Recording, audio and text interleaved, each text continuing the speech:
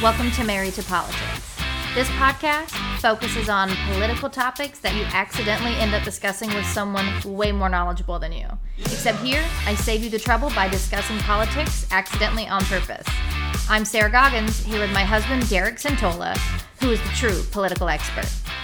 Not unlike most mornings in our house, each episode, Derek surprises me with a key political issue that he is overprepared to discuss, while I ask the hard-hitting and often awkward questions until I either understand or tire him out on the topic. So, Derek, what are we talking about today? Today we're going to talk about the war in the Middle East. Oh, wow. Okay.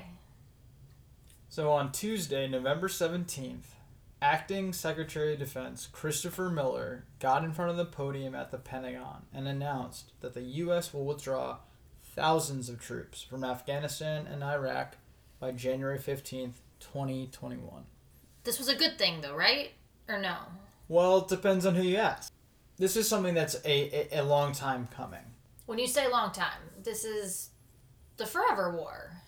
Right. Well, let's talk about how we got here. As most people are probably familiar with, on September 11th, 2001, the United States was attacked by a terrorist faction known as Al-Qaeda that was led by Osama bin Laden. There were devastating attacks on the World Trade Center in New York City, as well as the Pentagon.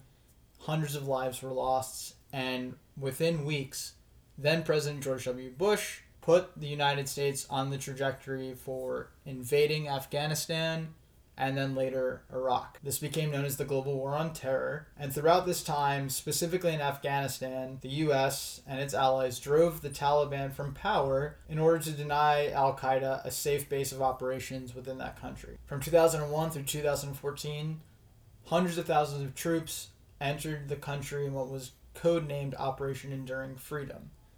Now, in 2015, we transitioned from a offensive type operation to one that was more focused on stability, and the codename also changed to Operation Freedom's Sentinel. This was towards the end of the Barack Obama administration. But as you said before, this is the longest war in U.S. history. It's going on close to 20 years, and by the time the troop drawdown occurs in 2021, it'll be in its 20th year. Now, specifically under President Trump, when he came to office at the beginning of 2017, there were 9,000 troops in Afghanistan. Which is not that many compared to what we started with, but those 9,000 troops have kind of been there for an indefinite period of time at this point. That's right. So at the end of the Obama administration, there was a similar move to try to reduce the overall amount of troops within the country to try to show a semblance that the war is over. However, we're not really quite at that point either with this announcement coming on Tuesday. In 2019, August of last year, there were negotiations that were started between the Taliban and the Trump administration. The Taliban planned to negotiate with the U.S. to reduce troop levels back to where they had been when Trump took office, because at the beginning of his administration, we actually increased the amount of soldiers in country.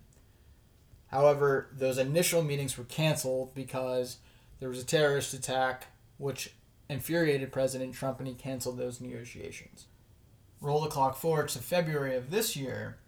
President Trump was actually much criticized for peace discussions that he had between the United States and the Taliban. Isn't that when he invited them to Camp David?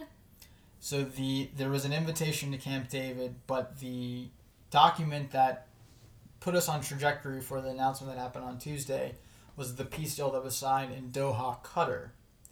Now, that document requires that U.S. troops withdraw from Afghanistan within 14 months, so the beginning of next year, 2021, so long as the Taliban cooperates with the terms of the agreement. It's a very short document. It's about 4 pages, and I'll put that in the show notes. But specifically, the Taliban is required to not allow Afghanistan to threaten the security of the U.S. and its allies. It's not allowed to cooperate with terrorist groups. It's got to prevent recruiting, training, and fundraising, and can't host terrorist organizations within the borders of Afghanistan. Can't provide asylum or residence to terrorists, or even provide them legal documentations such as visas, passports, travel permits, or other legal documentation. Effectively, what this would create would be a legal recognition of the Taliban, which is the organization that we went to war with in 2001. Yeah, I guess There's a lot here that I want to respond to that I don't necessarily know how to respond to. It sounds like, and maybe this is my lack of institutional knowledge on this front, but it sounds like we're legitimizing the Taliban. Are they not, in and of itself, a terrorist faction?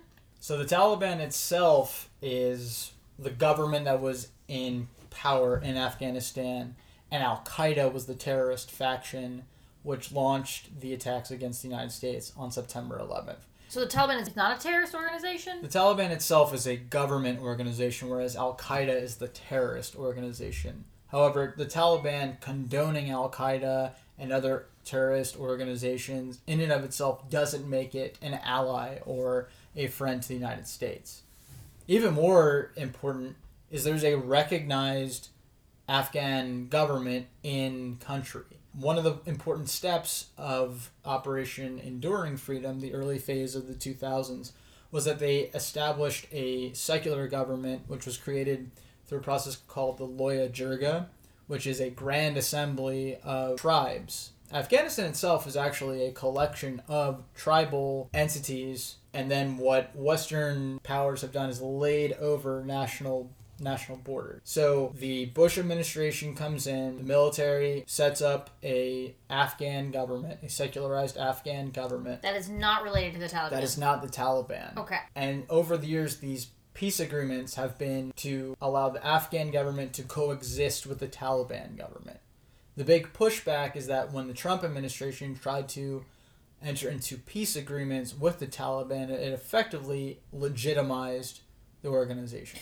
Okay, so there's a difference to me between an organization and a government entity. So if we have worked to establish an Afghani government regime, how does that work in tandem with a secondary regime that we acknowledge that runs the country? I feel like I might be missing the point on this. The fact is that we haven't been able to destroy the Taliban. The Taliban continues to allow insurgency attacks, while at the same time trying to enter into agreements with the United States and the Afghani government. But why would we care what they wanted? Why would we enter into agreements with the Taliban as opposed to just working with the Afghani government? That's what I'm missing. Because we've been in Afghanistan for close to 20 years, and because we haven't been able to destroy the Taliban in its entire existence, we have to work with them to try to forge a peace deal. That's one school of thought. Or is that like everyone understands that's that? That's the prevailing school of thought. On both sides of the party? Both parties? So we'll get to the politics in a minute, but what I would like to focus on specifically is the Department of Defense and the generals, what their take is on it. So, on this announcement that we're withdrawing troops. Yes. Okay, before we get there, are we withdrawing all 9,000 troops? What is the number? What this troop reduction would create is that by January 15th, so that's just 5 days before Joe Biden is sworn in as president, it would leave 5,000 troops in the region, 2,500 in Afghanistan, and 2,500 in Iraq. So this would be an overall reduction in force to simply what is referred to as advise and assist capabilities. This has also caused speculation by defense officials who have spoken to news outlets anonymously that Trump would actually continue the order of a complete withdrawal of troops, not only in Afghanistan and Iraq with the drawdown, but we remove all troops that are currently serving in Syria and Somalia, about 900 and 500 respectively. So to get the take from the Defense Department as well as the generals, it's important to understand how we got here. So I mentioned that peace agreement that was signed in February 2020 between the Trump administration and the Taliban. Now, as I laid out before, there are specific goals that have to be met. And along with that, there are continued risks that any troop reduction would cause. So I mentioned that Acting Secretary of Defense Christopher Miller was the one that made the announcement. Christopher Miller is the Acting Secretary of Defense because the prior Secretary of Defense, Mark Esper, was fired by President Trump. So as we know, on November 3rd, Joe Biden won election. And then it seemed like Trump has been on a firing spree of those who have stood in opposition to his plans.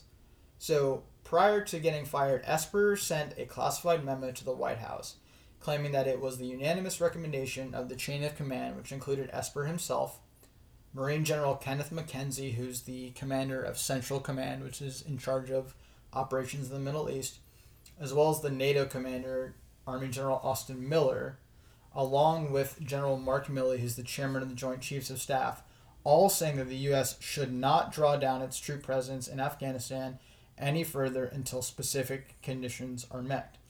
It also highlighted specific risks, which included green on blue attacks, which is where American service members were being attacked by anxious Afghan soldiers. So these are allied Afghan soldiers attacking American troops, a consistent problem which has plagued our operation in Afghanistan for the 2 decades we've been there. It also erode the credibility and standing of the U.S. around the world. It would impact the Afghan military, which heavily relies on U.S. enablers, such as logistics and air support, and perhaps most importantly, undermine efforts to get the Taliban to live up to their end of the peace agreement. Because if the Trump administration pulls troops out without conditions being met, what's the purpose of them trying to meet those conditions in the first place? Sure. So what Trump has done in response to that memo is, aside from firing Esper, he's also installed a series of sycophants or yes men.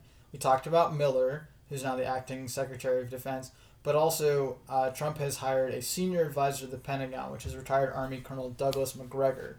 Macgregor is a strong opponent of U.S. presence in Afghanistan, but this is the same guy that has also called for lethal force to be used against illegal immigrants, as well as other public racist comments. So we've got Trump supporters in leading the Defense Department. We've got the chain of command advising against the Trump drawdown, and yet here we are with a drawdown continuing just days before Biden taking over. And if you remember our previous episode, the General Services Administration Administrator Emily Murphy still has not ascertained that Biden is the president-elect. So we've got a whole giant bomb waiting for Biden as soon as he takes the oath of office on January 20th next year. I'm still hung up on us making deals and negotiating with the Taliban. Earlier this year, weren't there reports that Russia was paying bounties to the Taliban to kill American soldiers? So why would we negotiate with those people? Why would we negotiate with the Taliban if they are working with Russia to kill U.S. soldiers, if they are still actively killing U.S. soldiers? It's a whole nother conversation whether they want us there or not, but the fact that we're negotiating with them feels... Maybe it's too high level for me to understand because I don't have all the facts, but that feels completely absurd to me.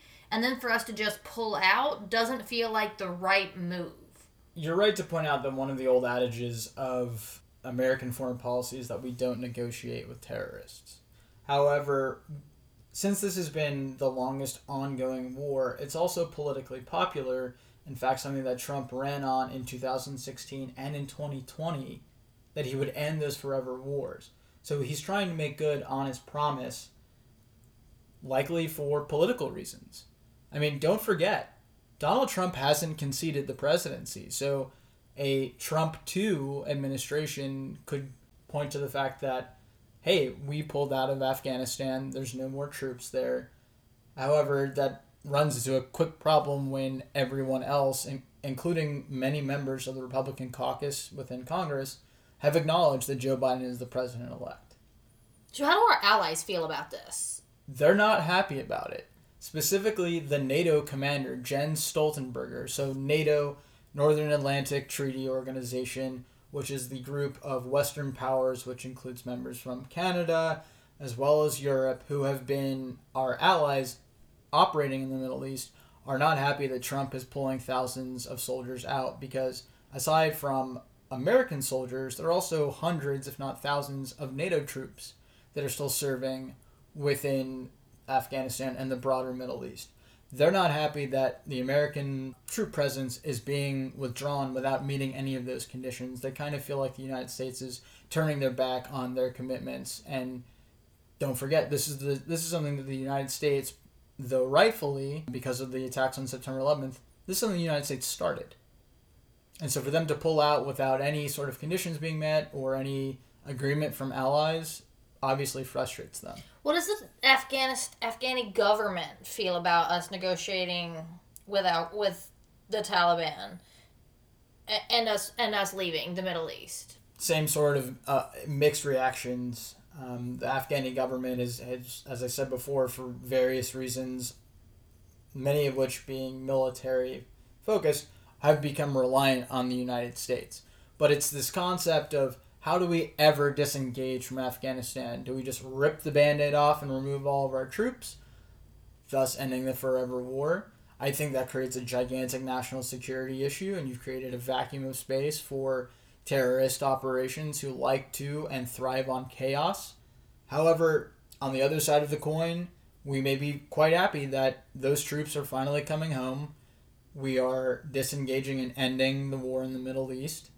And because of those two sides of the coin, I want to talk about the mixed reaction from Capitol Hill. It's actually really interesting. So generally you would think anything that President Trump does would garner applaud and support from the Republicans, and anything that he does would also be criticized and challenged by the Democrats. Well, that's not quite the case. So going specifically to the House, which is controlled by the Democrats, House Armed Services Committee Chairman Adam Smith, Democrat out of Washington State, said that the troop reduction is the right policy move, while cautioning that any drawdown must be coordinated with American allies and the Afghan government. So he says this is the right call, Trump's just not doing it the right way. Basically. However, the ranking Republican on that committee, Mac Thornberry from Texas, said the decision was a mistake and said that the Taliban has done nothing, met no condition that would justify the cut. So here's a ranking Republican challenging the president of his own party for this decision. If you go to the Senate, it's the exact opposite. Senate Armed Services Committee Chair Jim Inhofe, Republican from Oklahoma, issued a statement of restrained support, saying that the Secretary of Defense, Christopher Miller, and National Security Advisor, Christopher O'Brien, are taking actions that made Inhofe feel at ease, that O'Brien and Miller are consulting with allies, and the plan would ensure protection of Americans from terrorist attacks originating in Afghanistan and safeguarding Afghan gains and supporting partners and allies. However, ranking Democrat Jack Reed said that there's a right way and a wrong way to do this, and President Trump is once again choosing the wrong way. And we can't let U.S. national security and our relationships with steadfast partners become a casualty of President Trump's wounded ego, referring back to the president's election loss on November 3rd. Okay, that's really interesting. Are there any other overarching major issues here? Yeah, absolutely. So don't forget, Donald Trump is not going to be the president on January 20th. Don't tell him that. Joe Biden is. Hey-o. However, as we explained in the last episode, Biden is still waiting on getting security briefings from top national security advisors within the government. So Biden is taking this all in stride. The same day that these announcements were made, Biden was gathering virtually with a collection of intelligence, defense, and diplomatic experts. Now, it's important to know that none of these experts are actually currently affiliated with the U.S. government, so this raises some questions about whether Biden was actually getting the most up-to-date information about the current dangers facing the nation. However, of the 12 participants who appeared via video, it included former Deputy CIA Director David Cohen, retired General Stanley McChrystal, who was the head of Central Command, so this is the same guy that's in charge of operations within the Middle East, and Avril Haines, a Deputy National Security Advisor in the Obama administration, amongst others. So he's doing the best he can. He's meeting with people who, based off of their current occupation, perhaps with a defense contracting company, still maintain security clearances. He's trying to still get the information he needs, albeit not the most up-to-date. Importantly, I read this just as we were preparing for this episode. Josh Hawley, who sits on the Senate Armed Services Committee and is a Republican out of Missouri, has said that it shouldn't have to come to this point where Biden isn't able to receive any sort of intelligence briefings. We said on last episode that while he was a candidate, he was receiving intelligence briefings. He had access to more information when he was the candidate compared to the information that he has now as the president-elect. That's right. Just absurd. That's right. So Hawley was saying at a minimum, he should be getting the same level of security briefings that he received as a candidate while we're still waiting on this ascertainment from Emily Murphy. How generous of him to have almost a spine. So, and he's the second Republican to come out. Last week, it was Republican Jim Lankford who said that by last Friday, if Biden didn't receive the intelligence reports that he should be receiving as the president-elect, that he would step in. Oh, did he step in? Still hasn't stepped in. Oh, okay. So we got a lot of pandering and grandstanding from the Republicans, but it's more than saying that Biden isn't the president-elect. So at least there's that. Interestingly, don't forget that Vice President-elect Kamala Harris is still a member of the Senate. And as a member of the Senate, she is allowed She has access to have intelligence briefings because she sits on the Senate Intelligence Committee. So the Vice President-elect, Kamala Harris, has higher-level intelligence briefings than the President-elect, Joe Biden, because of her position in the Senate. 2020 is wild. So... But that's good. I mean, I feel like that's at least one loophole. Right. So all of this to say, if you are the spouse or family member of a service member who's coming home because of these decisions... That's wonderful. This is fantastic for you. And hopefully you're able to see your soldier, Marine, sailor, airman, or member of the Coast Guard back in your home around the holidays. However, for the grander picture of national security threats, this could pose a problem, and the timing is really what's keeping me up at night. I mean, these soldiers are supposed to be coming home just 5 days before Joe Biden takes the oath of office, and he's not able to have any sort of access to the intelligence briefings that he needs right now. I feel more informed, but I don't feel better about any of it. I don't know if this is the right decision. I don't know if it's the wrong decision. It seems like this is the right decision implemented in the wrong way. Who knows what the ramifications are, but I don't feel good ending this podcast. Like, this feels depressing, uncertain for our country of what this means.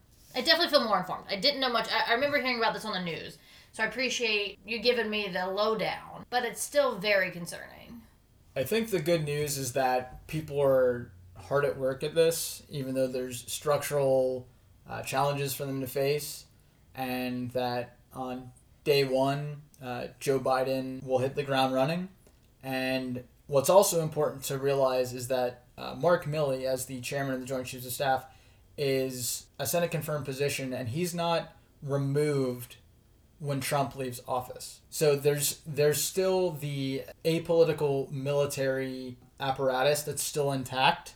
And like I said before earlier in the episode, they were all against the troop drawdown. So it's very possible that, based off those conditions that need to be met, that the military advisors to the president-elect, Joe Biden, will say, this is the best course to go. I think he's a strong proponent of listening to the generals and not thinking that he's smarter than them. So I think that's your ray of sunshine at the end of the day here, is that, the military in their infinite wisdom will be able to make the right call here, and it's not going to be subject to political games moving forward. I think with that, we'll wrap it up, and for everyone, just an early happy Thanksgiving. Happy Thanksgiving.